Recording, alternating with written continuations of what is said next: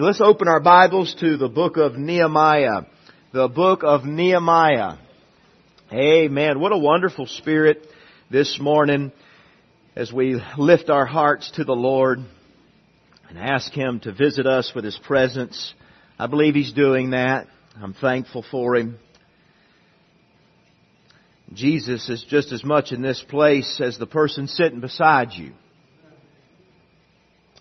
He sure is. And I'm thankful for His presence. We invite Him. We certainly do. We want Him to be pleased. We want to listen intently to what He has to say.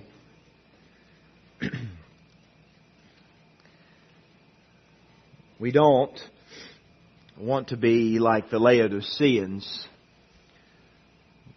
Jesus gave them an opportunity to respond. I am thankful for God's His constant long suffering and His constant heart for each of us.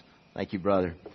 And even when we have gotten off track, or perhaps we have not let the Lord in, I love the way the Bible says that Jesus stood at the door and knocked.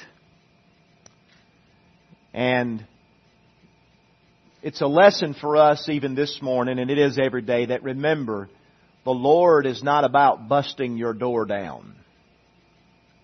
Why? Because whatever you do, He wants you to do it from the heart. And that's why the doorknob is on our side. He says, if you would like for me to come in and sup with you, to be with you, open and invite me in. So what we're doing this morning is that's exactly what we're doing. We're saying, Lord, come on in. Amen? That's what we want the Lord to do. We want Him to speak to us this morning through His Word. And we've had an opportunity to speak to Him through praises and prayer. And now we're going to ask the Holy Spirit to speak to each of us. Notice in your Bible there in the book of Nehemiah chapter 3.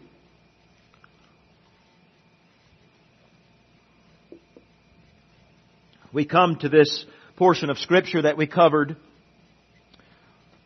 last week. We emphasized the importance of repairing the place of the homes.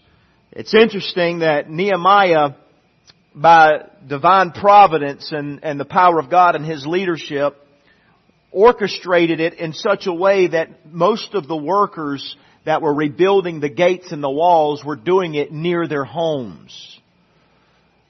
And there were practical reasons for that. One of them, which is that it would be convenient.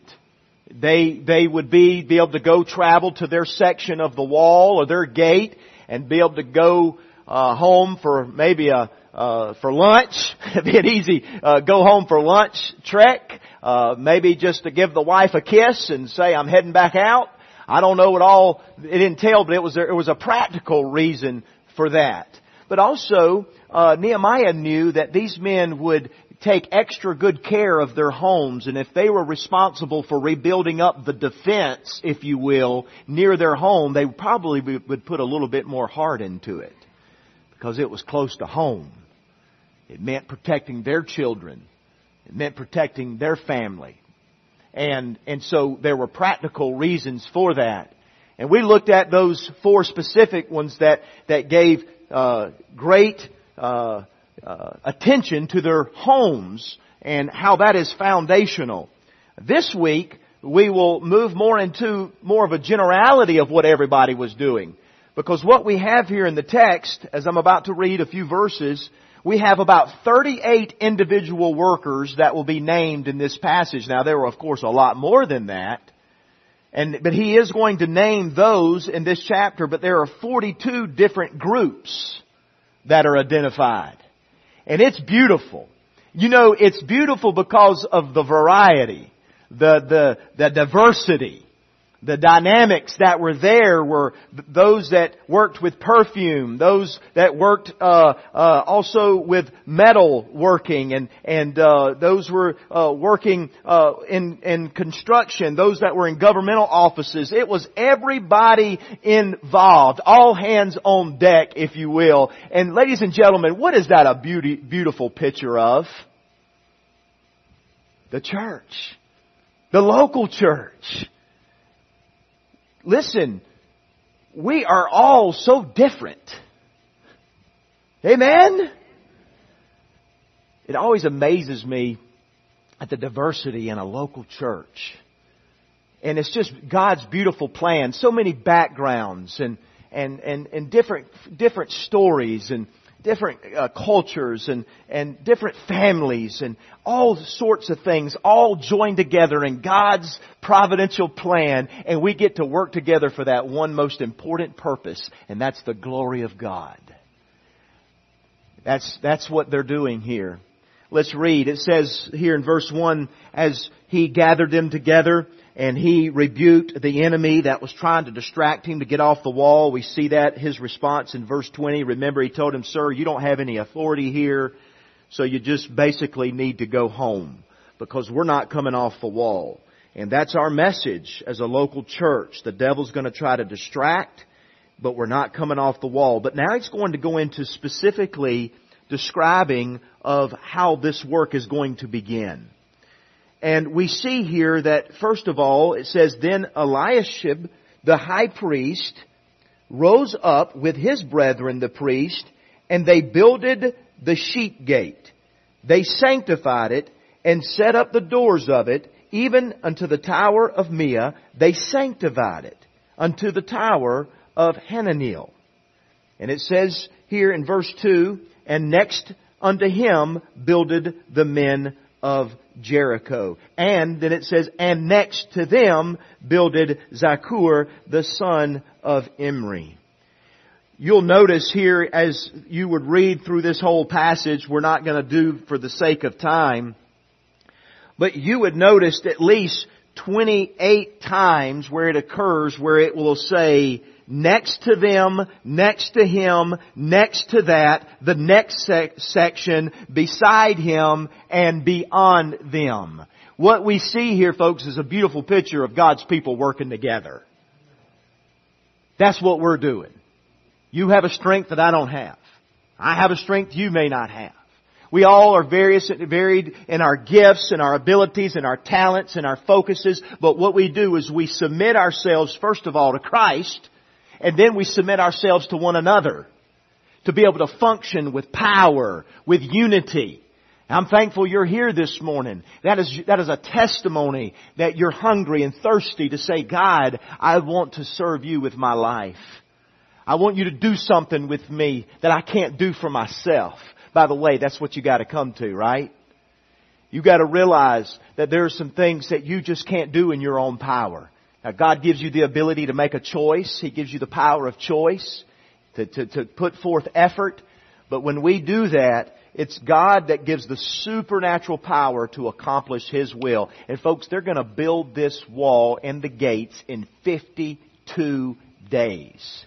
It's miraculous. The work that is accomplished. And it's all hands on deck. In fact, I could title this message that all hands on deck, or I could simply call it "Man Your Battlestations." And it's not just the men, it's the children, it's the wives, it's all the different occupations and the different strengths. It really didn't matter. And another thing we notice about this, if none of the people it ever talked about Him paying them. And there's a reason why I didn't mention they were getting paid, because they were not. It was all volunteer work.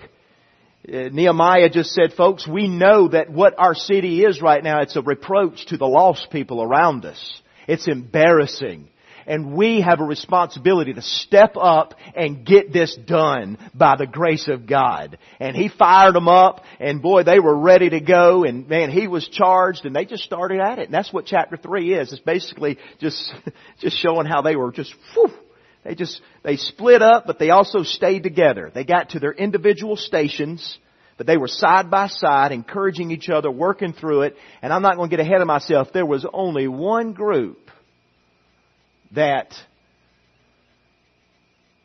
did not participate.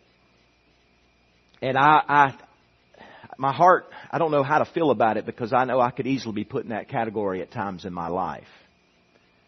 But the Tekoites, the Bible said they would not bend their neck to the work. It says they were nobles with the Tekoites, the noblemen. In other words, there was a group that was in all these thousands of people going to work that says, I'm not getting involved in that work. I'm too good for that. I have better things to do. I have other priorities. Maybe they were disgruntled. Maybe they didn't agree with Nehemiah. Maybe they just thought, hey, this needs to be done differently.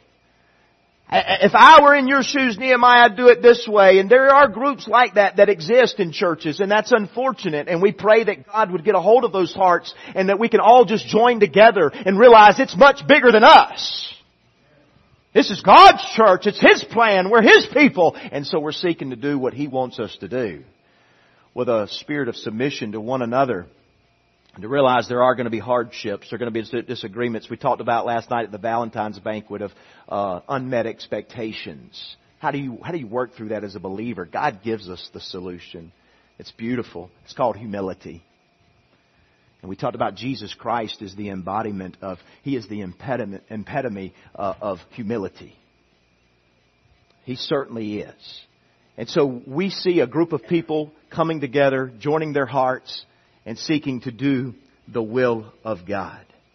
You see, it is so much like we as a church are doing. We are building walls all around us. We are repairing gates. And that is going to be really the focus of chapter 3. It's the gates. Because the gates are the main place where people are traveling through. All right? I'm going to begin talking and preaching on them this morning. I don't know how far I'll get. I may have to finish tonight. But nevertheless, we'll do our best. I'll give you a tip. When I see that you're listening well, I usually move quicker. Y'all don't believe that either, do you? It does help.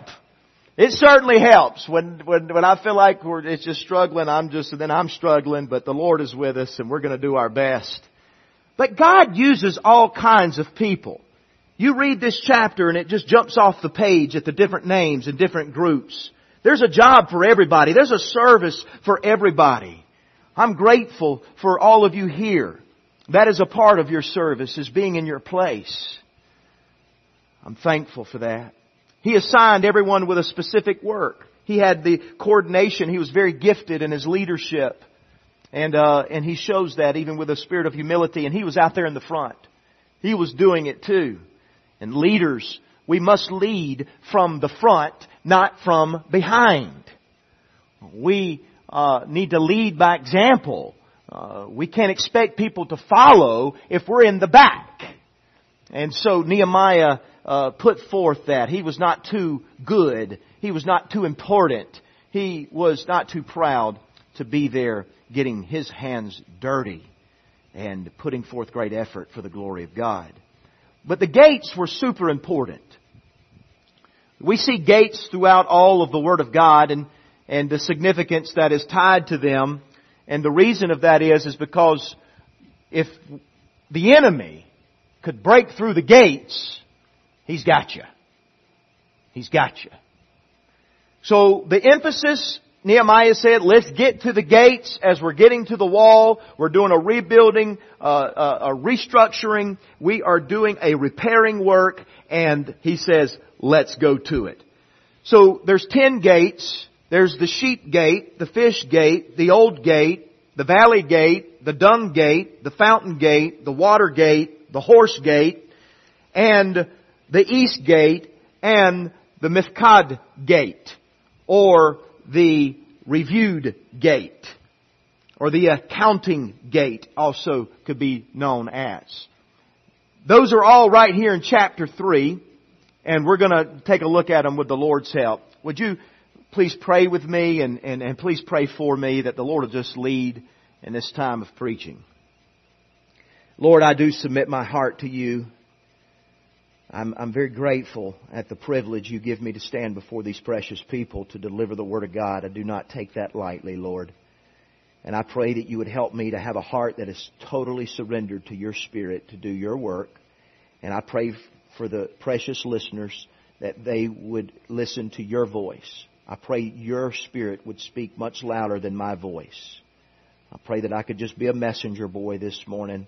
And I just thank You again for Your presence. I thank You for Your goodness. We invite You, Lord Jesus, to sup with us and feed us from heaven. And God Almighty, do a work of revival. Let the fire fall, God. Let the fire fall. Oh, God. We need it. Set a fire in our bosom. God, help us. I believe You will. In Jesus' name I pray. Amen. Each of these gates had a very significant purpose and importance, and I want to look at those. I don't want to go too wild with these gates. There is a specific interpretation of them. They were just very practical, quite frankly. There was a reason for them, and there's a description of each of the gates, but I do believe they are symbolic of what we have in our Christian life. And I believe they certainly have application for us that I believe God intended us to make. And so let's look at them first of all. Let's look at the first gate. And by the way, there's a reason it's the first gate. It's the sheep gate. And you could probably guess why the sheep gate is the first gate. Some of you have already guessed it. Some of you already knew this. But the sheep gate was first because that is where they brought in the animals, the sheep, the lambs, for the sacrifice in the temple. That was the priority.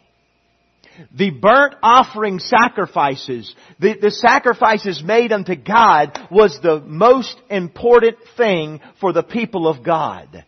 And specifically, it speaks of the Lamb of God, who is Jesus Christ. He is our foundation. When Jesus talked about this rock, I will build my church, He was not speaking about Peter. Peter would give the deliverance of the message of the rock. But my friends, this church is not built on just a human person. It is built on the 100% man and 100% God. His name is Jesus. And my friends, in a Christian life, and you understand here today, if you're here visiting and you don't know the Lord, maybe you know about Him, but you don't know Him personally, you've never been born again, by putting your faith in that fact that He died for your sin and rose again the third day, that's your first step. All the gates that I will refer to and all the other things that Christians do are useless apart from the sheep gate. Jesus Christ. That's why John the Baptist cried out, "Behold the Lamb of God that taketh away the sins of the world." You see, this was the gate where the priest would bring in the animals. You see, our Bible talks about our Lord being the sheep that was brought before sinners to be slaughtered. Isaiah 53:7 says, He, speaking of Jesus, was oppressed. He was afflicted, yet He opened not His mouth. He is brought as a lamb to the slaughter. Think about that. And as a sheep before her shears is dumb, so He openeth not His mouth. That's the Lord Jesus Christ. The Lord Jesus said in the New Testament, He says, I am the door of the sheep. He says, all that ever came before me are thieves and robbers, but the sheep did not hear them. I am the door. And by me, if any man enter in, he shall be saved and shall go in and out and find pasture. That's the Lord Jesus Christ. He is the door. He is the way in. And I trust today, if you've never made that decision before, I encourage you to make it. If you have any doubts, oh, please don't leave here doubting. Don't continue living doubting. It will hinder you. It will handicap you. You've got to have that full assurance that you have entered the gate through Jesus Christ. He's the way. He's the truth. He's the life. No man cometh unto the Father but by Him.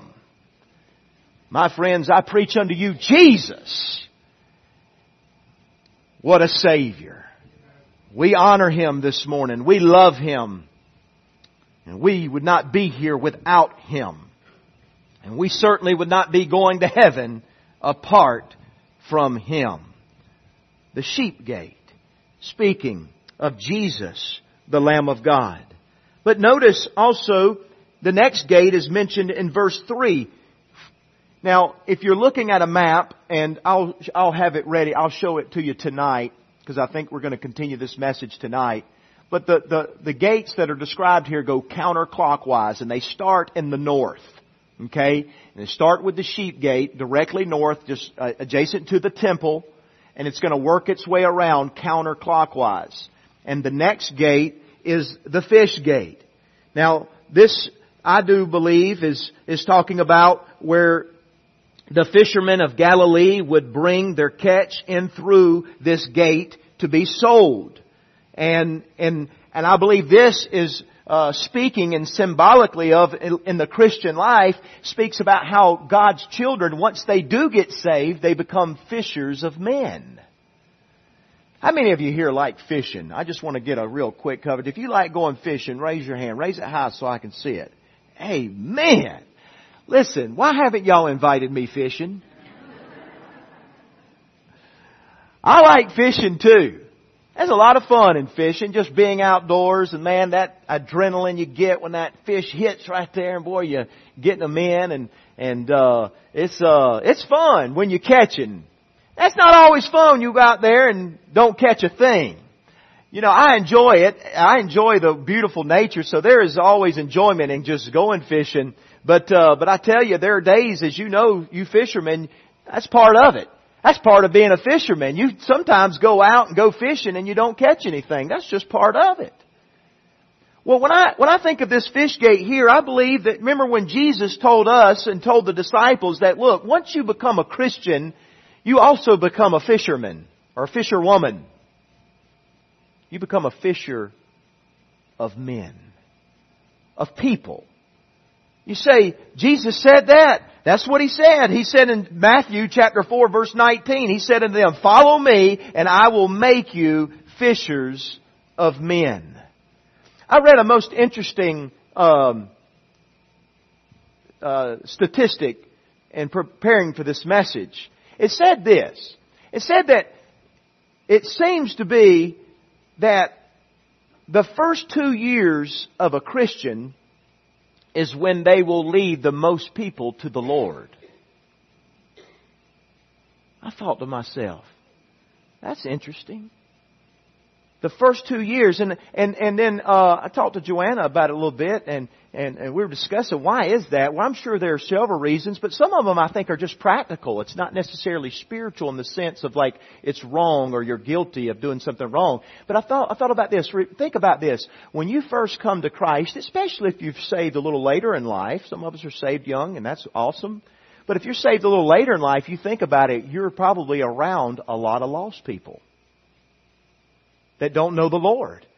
So you're going to have a lot more open doors and opportunities to share the gospel. Not only that, but many times when a person comes to know Christ, and there should be a change. And there is a change. There's not always a change, but you notice what I said, there should be a change. There should be a change that people note. Boy, that person's different. Man, they don't act the way they used to. They don't talk the way they used to. Man, I don't see them. Man, you seen so-and-so lately? You heard about him. Yeah. You heard about him. He's what do they call him? They found religion. Brother, I found a lot more than religion. Oh, something a lot better than religion. I found Jesus. Jesus! I found Jesus, and that makes a difference, and they see a difference in that. So that's a big part. But then, so I understand this about each of us here. The first 2 years, that doesn't have to be the case. It doesn't give us the excuse, well, because see what happens, the downfall of that, and there's a con to this. What happens, a lot of times we get saved and we start growing older in the Lord. We start maturing. We get part of a good Bible-believing church, and we should. We get into a good Sunday school class, and we should. We should be attending the services that when the doors are open, we should try to be there and worship together. But sometimes we get caught up in that so much that we find ourselves not being around unbelievers at all. That's a problem. You know what that means? There's not a problem of being around Christians all the time, but the problem is when we refuse to make a double effort to go get around lost people. Now, that could come in various ways. It could come through a hobby. It could be in your neighborhood. But the fact of the matter is, there's a discipline there that Christians, as they get older in Christ, it gets harder and harder just to get out among the people. We almost want to hide in our bubbles, in our little circles, in our little comfort zones. And Jesus says, you get out there and be fishers of men. You know what He's saying? He's saying, go after sinners. Go after them. You say, isn't that being judgmental, saying going after sinners? Absolutely not. The Bible says Jesus came into this world to save sinners. He came not to be ministered to, but to minister. Jesus, the Son of Man, came into this world to save sinners. I was a sinner that needed the grace of God. You were a sinner that needed the grace of God. You hopefully were a sinner that someone came and was a fisher of men to you. Someone came to me, Alex Yazbek, Arthur Mayhart, two of my Coast Guard buddies. They were fishers of men. And thank God they caught one. I don't know what species consider it. But you're a fisher of men. The fish gate.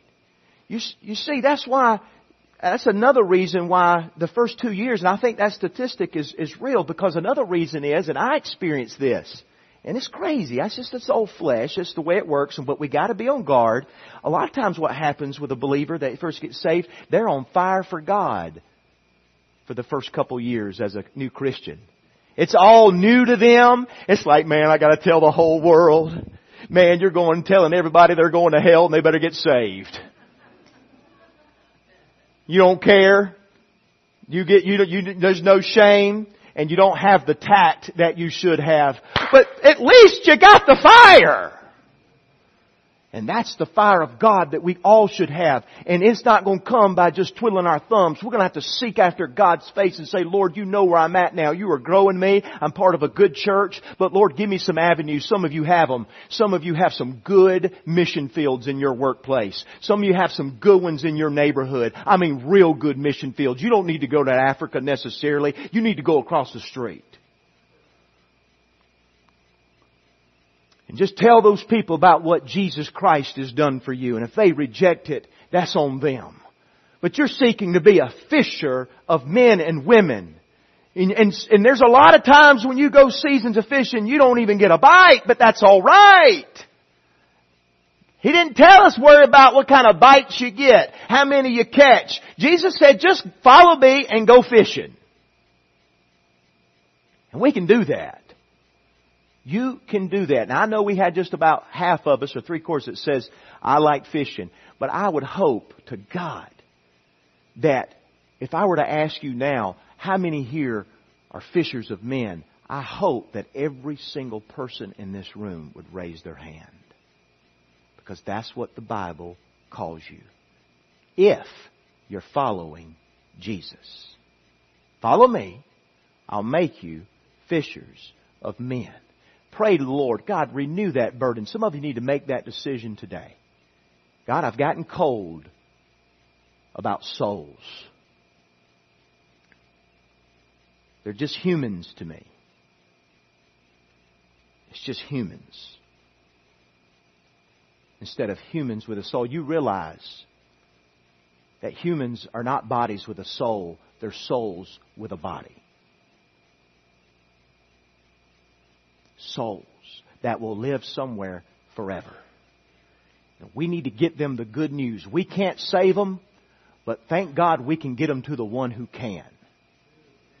We can direct them and guide them and pray for them and lead them and trust the Lord to do the work in their hearts, because it's only the Lord that can convince them. What about you, friend? Is there someone you're praying for right now that you're seeking to build a relationship with, to share the gospel? Most people do not come to Christ on a first encounter. That's very rare. It does happen, but it's very rare. So it's important that we build relationships, the people around us.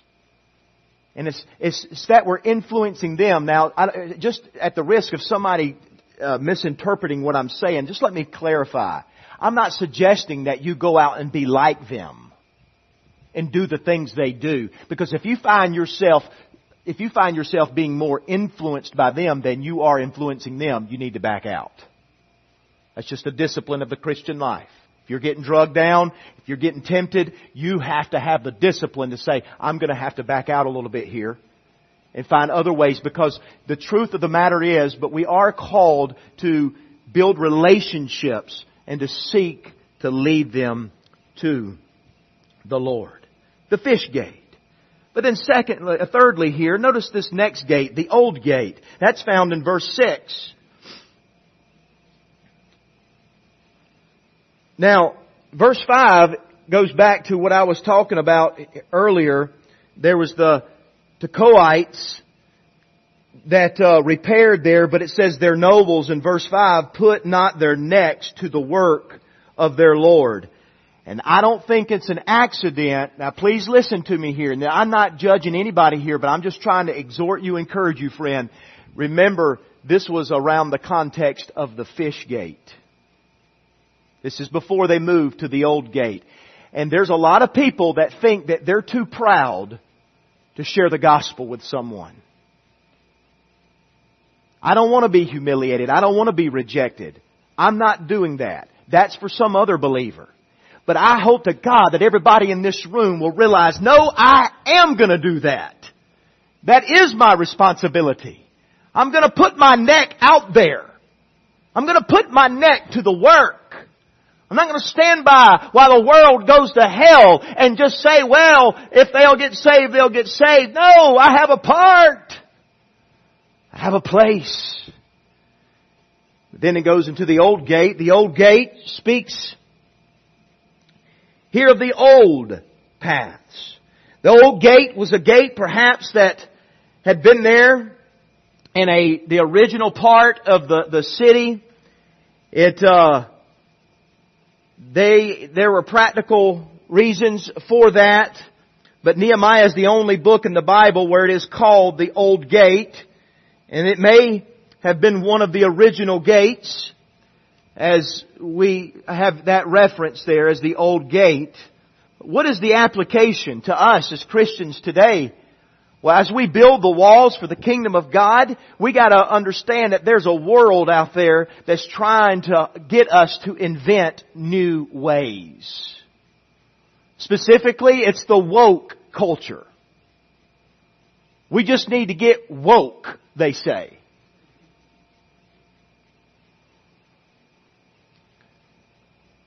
Christians don't need to get woke, but they certainly need a poke.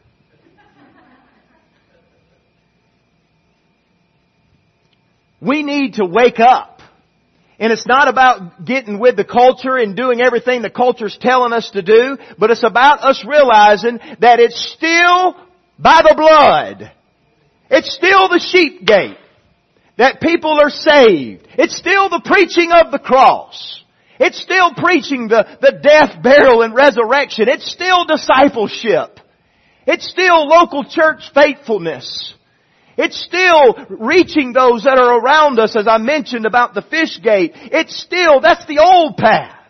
It's not about commercialism. It's not about trying to draw the crowd and give them what they want to and then pat them on the back and have a nice day. Thank you for being a part of our church. Those are the new ways coming. No, we got to get back to preaching the whole counsel of God. We got to stay true to this blessed book and preach the whole counsel of God. Hey, we got to preach true holiness of God, the wrath of God, the judgment of God, the love of God, the peace of God, the grace of God. All of it. Every bit of it. Let's don't get soft on sin. Hey, I need preaching on sin. I like getting my toes stepped on. You know why? Because I need my toes stepped on.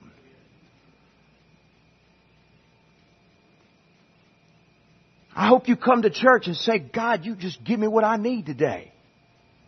Get me, Lord. Hit it right where I need it, Lord. Help me.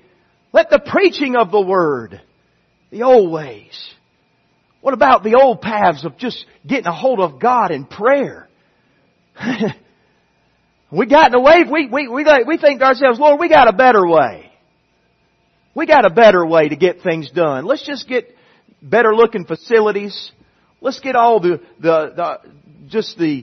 entertainment feel of things, and let's put a show on for the crowd. Well, if we put a show on, then the prayer room's empty. You know what happened? We've gotten away from the old paths. And Jeremiah said that to the children of Israel. And here we are thousands of years later that I believe we can say the same message to the church. And that is this. In Jeremiah 6:16, he said, Thus saith the Lord, stand ye in the ways and see, and ask for the old paths. Where is the good way? And walk therein, and ye shall find rest for your souls. And guess what they said? And we will not hearken. I'm thankful that this church is 220 years old. I'm thankful that this church has stood by the truth of the Word of God. But I want to tell you, that's not guaranteed for future generations. We have to take a stand on the book, on the blessed hope. We have to truly believe this Word and not make excuses for it. Oh, I trust that the Lord will help us to get more fervent about seeking God's face in prayer. I know last Monday we met for revival prayer at 6 a.m. Had a good group. We're going to do it again tomorrow morning. If you want to come, you come. Perhaps you can just pray at your house. Get up at 6. We're seeking God for revival. I don't want to be status quo. Do you? Do you know, Leonard Ravenhill said this, do you know why people live without revival? Because they're content to live without it. No problem. Just do the church thing. No biggie. But what we need is the fire of God, brother. We need a stirring, a refreshing. God, burn it in our hearts. And help us not to try to invent new ways. Now you understand, at the risk of being, again, misinterpreted, listen, I'm not talking about we can't be innovative in our approach of things. We got to. You just go into the mission field, you learn those things. That's not the context. I'm talking about getting away from the fundamentals of what God says will build His church. That is prayer. That's good, a fiery pulpit of preaching the Word of God. And there's a difference between preaching and teaching, and both are biblical. But preaching is going after the heart primarily. Teaching is going after the mind. Both are necessary. Both are biblical. But we need good, strong Bible teaching. We need good, strong Bible preaching. I'm praying God will raise up some preachers in here. Hey, who here will say, God, I'm ready. Just work in my heart. I'll do what you want me to do. If you want me to preach, I'll preach. Gideon didn't think he was going to be called to preach. Peter didn't think he was called to preach. Moses didn't think he was called to preach. A lot of these throughout the Word of God says, surely you got the wrong guy, Lord. But may God help us to stick to good, Bible, passionate, biblical, Christ-centered, Holy Ghost-filled preaching. And where the altars don't grow cold, where hearts don't get lukewarm, where we don't respond to the Word of God, where we just stay stuck in our ways. Hey, let's get a refreshing. Let's get a renewing.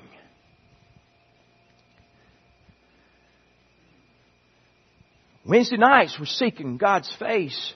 You're seeking the Lord in your homes, getting back. Hey, if you're concerned about your children, let me ask you, first question I ask myself, if I see the devil having a heyday in my own heart or my children's heart or wherever, you know what I got to ask myself? Are we praying together? That's the old path. The new path is psychology, where they need to see a psychologist. Well, listen, I'm not getting hard on it. There is Christian psychologists out there. I am not being critical, but what I'm saying is when God used those things as a substitute for the old paths of just getting on your face and crying out to God, God, you got to do something. You got to help us, Lord. That's the book of Acts. That's the book of Acts. Preaching, teaching, prayer, soul winning, unity, local church assembly, worshiping God, breaking bread together. I'm so glad they put that in there. Because Baptists definitely have that one covered. I got to watch out or I'm going to be having to buy another suit. That's the old paths. And we can't get away from that, brethren. We just can't. And I hope that you'll commit in your heart with me as a local church that we're going to stick to the old paths. The old gate. We're not going to substitute. We're just going to do what God's called us to do. Get out there in the world and be a light. Witness to the people God has given you. Keep Jesus at the center of everything. Make Him the priority. That's the way it's going to get done. It's not my idea, and it's not your idea. It's God's. It's His plan. So as we think about the gates being repaired around the beautiful city of Jerusalem, Nehemiah went in the order that God told him to go in. And I believe those are lessons for us in our own life, even today.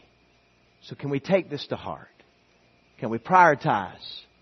Can we stay focused? And boy, it's going to be beautiful. And let's don't be like those old noblemen with the Tekoites and refuse to bend the knee or to bend the hand or to bend the neck and just get after it with the power of God. Let's don't be like them. Let's just commit to do our part. If you're in agreement with that, by God's grace, would you say amen? Amen. Amen. Let's pray together.